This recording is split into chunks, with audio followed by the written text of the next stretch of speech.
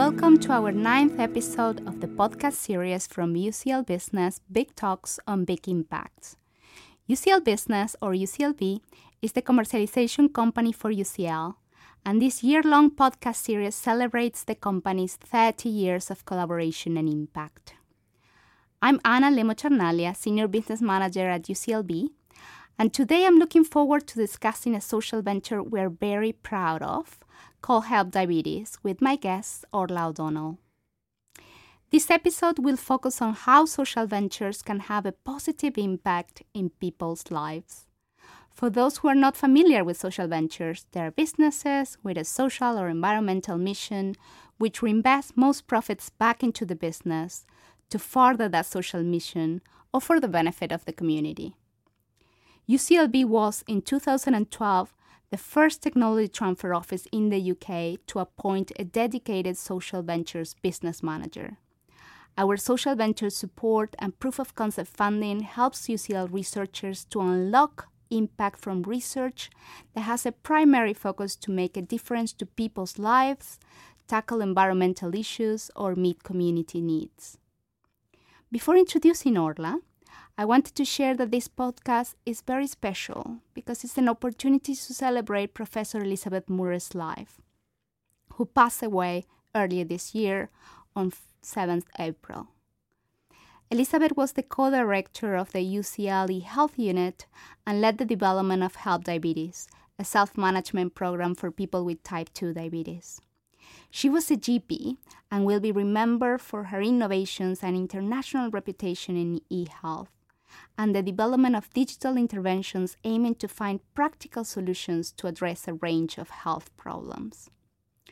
Throughout her career, Elizabeth sought to make a difference and was driven by an ambition to see evidence-based practice implemented to make a difference to the lives of patients.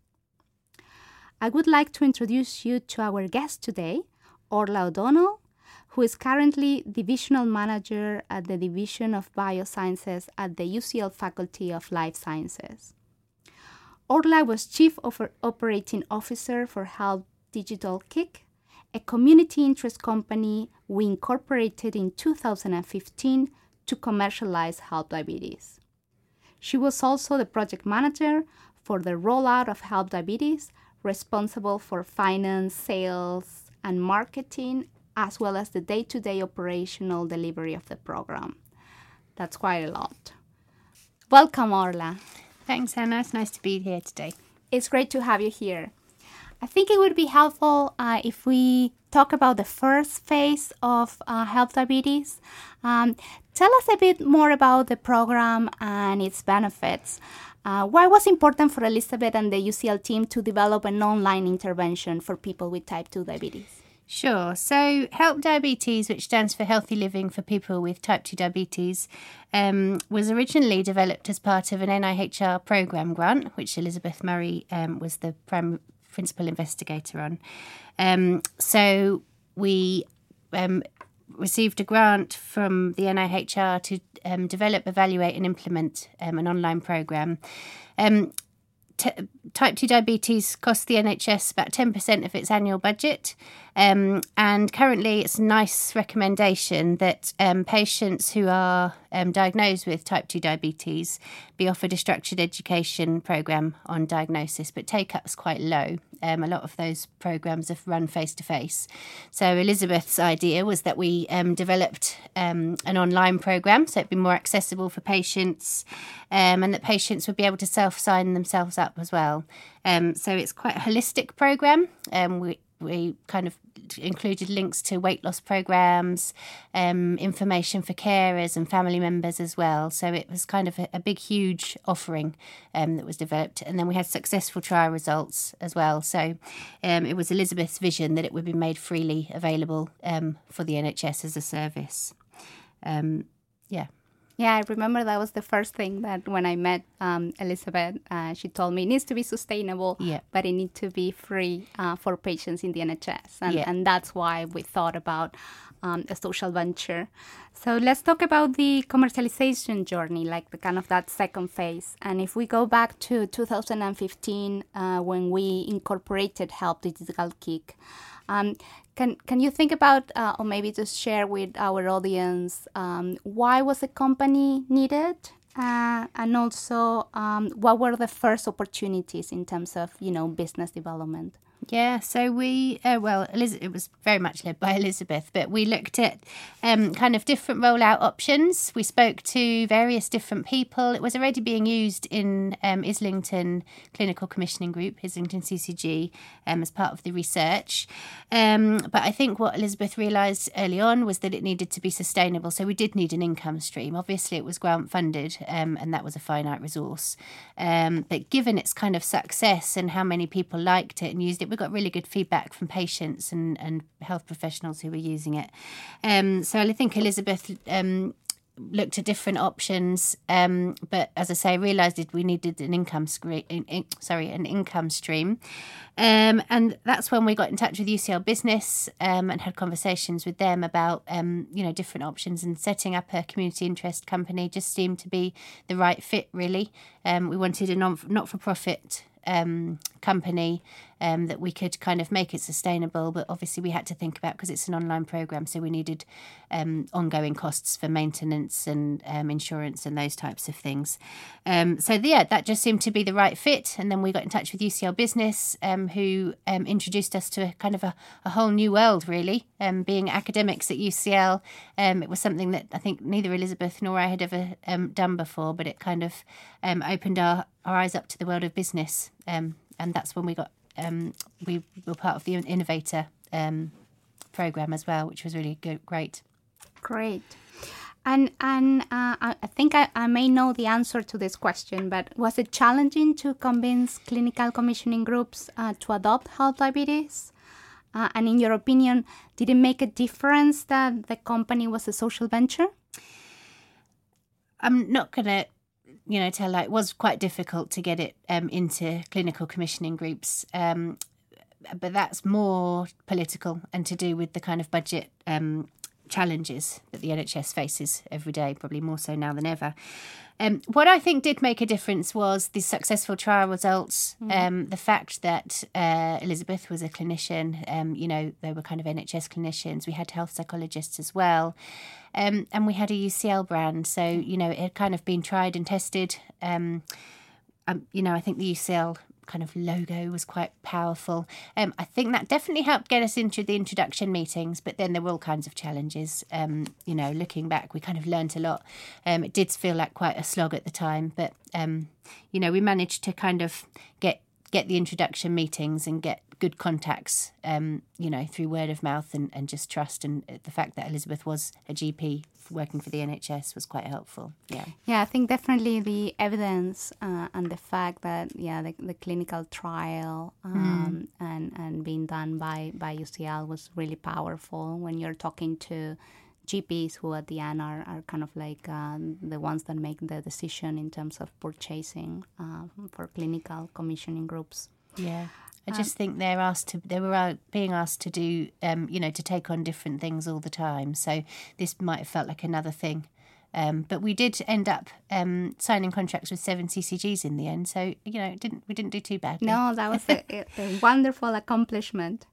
And I think many founders underestimate the amount of time and effort that is required for an innovation to be adopted by the NHS. I think I heard once that it was around 7 years. Yeah. I think we did it in much, probably around like 4 years or something like that, which is quite great. But I remember you worked very hard with GP practices to encourage adoption. Can you please share some of those strategies and which ones were the most successful? Yeah, so we kind of just requested introduction meetings, really. And then what helped us was the fact that we had done an implementation study in Islington. So we did have a lot of kind of experience with what works and things. But in my role as the Chief Operating Officer, I used to go along with one of our diabetes specialist nurses to kind of practice meetings and things. We adopted a model where we suggested that each CCG would have a change manager, so somebody dedicated to kind of getting the leaflets out, going to the GP practice meetings, talking to the nurses, just kind of selling the benefits, really. we helped very much with the development of distribution leaflets. We tried to make it as easy as possible, really, for the CCGs, so that it was a no-brainer. We did things like this: the patients could sign up for themselves, and that was something that we adopted later on. And then we realised we needed the structured education programme as well. So we worked with 2 diabetes specialist nurses to develop that, so that, just kind of made it fit with what the clinical commissioning groups needed and what the patients needed, to try and make it as easy as possible. The good thing about online as well is you can make it freely available, across the whole of the CCG if they had licenses. So that really helped as well. Yeah, that's quite scalable also in terms of costs for the CCG. Yeah. And the company benefited from seed funding from Health Ocean Innovators. There was a partnership between UCLB and THT Social Investments with backing from the Cabinet Office Social Incubator Fund, which supported early-stage social ventures in health. I think you participated in that accelerator program. I did, yeah. And how was the support and the investment helpful? Well, the investment, I honestly don't think we could have done without it, because it was grant funded. So our funding ended, I think, in 2016, I think we extended. Yeah. I mean, we covered things like insurance costs, marketing costs. We also had to upgrade the system at the time. So when we started out on this, it was, things just changed so quickly in terms of the technology and stuff. So there was a lot of work around that. That helped, that funding helped cover that. Security.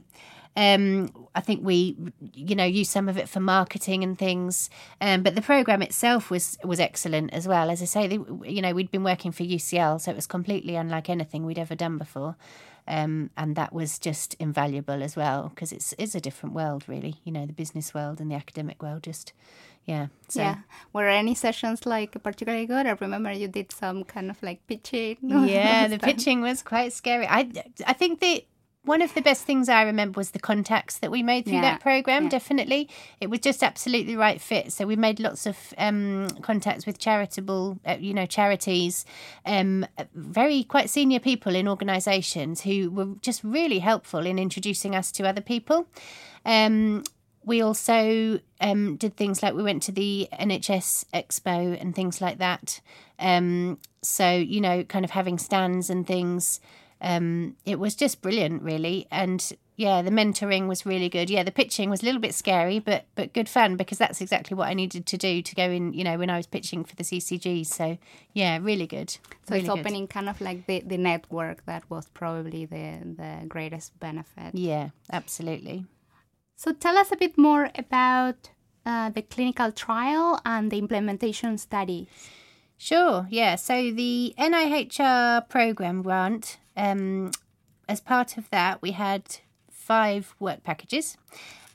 We did lots of focus groups and information gathering with patients and health professionals about what they would want.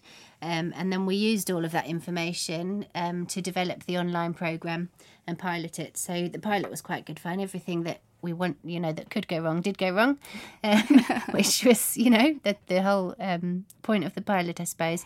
And then in parallel, we ran a trial as well as an implementation study. So the implementation study was rolling it out in Islington CCG. And with the trial, we used the outcome measures HbA1c and PAID, which is the Problem Areas in Health Diabetes questionnaire, so measuring diabetes-related distress. So the trial results showed that it did work. With the implementation study, it was a bit trickier because we did have challenges with uptake. And that's, I think, probably the thinking behind having a change manager.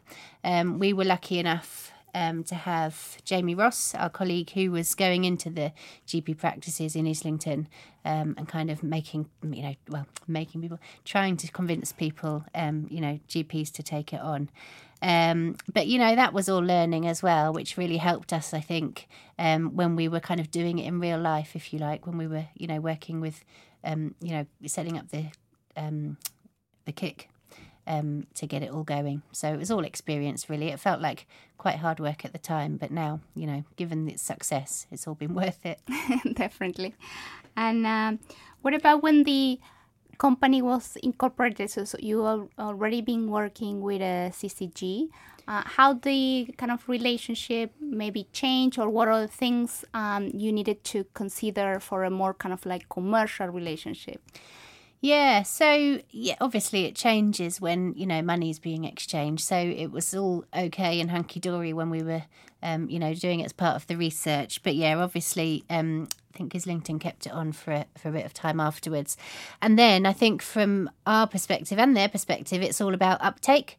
It's going to be better value for money the more people who are using it.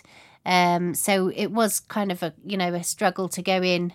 Because some CCGs are bigger than others as well, so it's different numbers of GP practices that you need to engage with. We kind of took the stance of going into practice meetings and getting people to use it that way. I think it's just about raising awareness. That was kind of the biggest thing for us, because it's so easily available because it's online. So it's just getting people aware, getting those information leaflets out and things. Wonderful. You were in charge of basically pitching for business, and I remember going with you once to the north of England to pitch for one of the contracts. Which we won. Yeah, exactly. That was wonderful. Can you share a bit about anything that you've learned, or things that were kind of like successful when you were pitching? It probably changed depending on the customer, but anything that you learned that you would like to share? I think it's about really selling the benefits, really. There's lots of information about diabetes and things online, lots of things that are free. So we used to get asked, why is this different? We can get this on other websites for free. It's just information. So again, I think having the trial results was really important. And also the fact that this was a holistic program. So I think it was quite different in that it measured, it's kind of talking about emotional distress. We had a lot of cognitive behavioural therapy input as well. And I think that made a real difference. But I think it's just about selling the benefits of the programme, really, and having clear answers to those questions.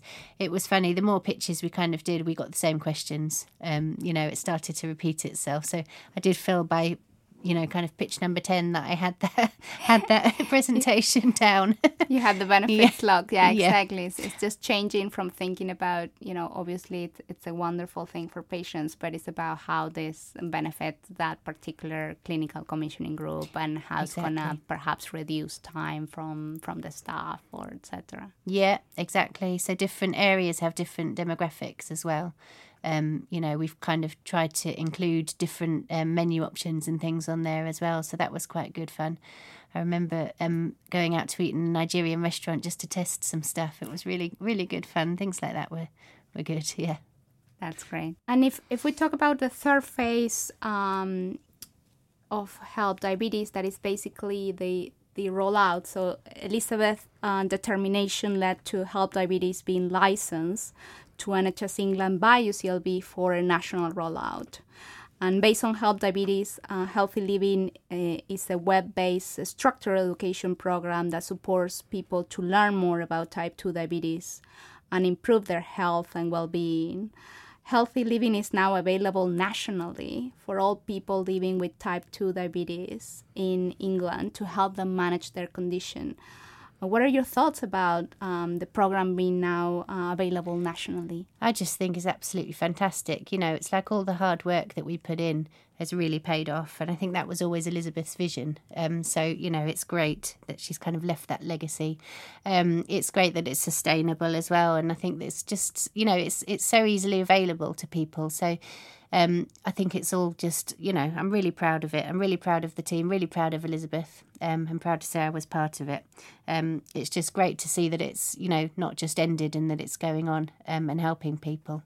So there's a lot of emotional support as well, which I think makes it a little bit different. And I just think it's, just fantastic. That's great. And that's wonderful to finish with. Thank you, Orla, so much for your time. It has been an absolute pleasure having had the opportunity to work with you, but now talk and learning more about your experience, and also to celebrate Professor Elizabeth Murray's legacy. Thank you, everyone, for listening, and please do not miss out the next episode of UCL Business Big Talks on Big Impact. Bye for now.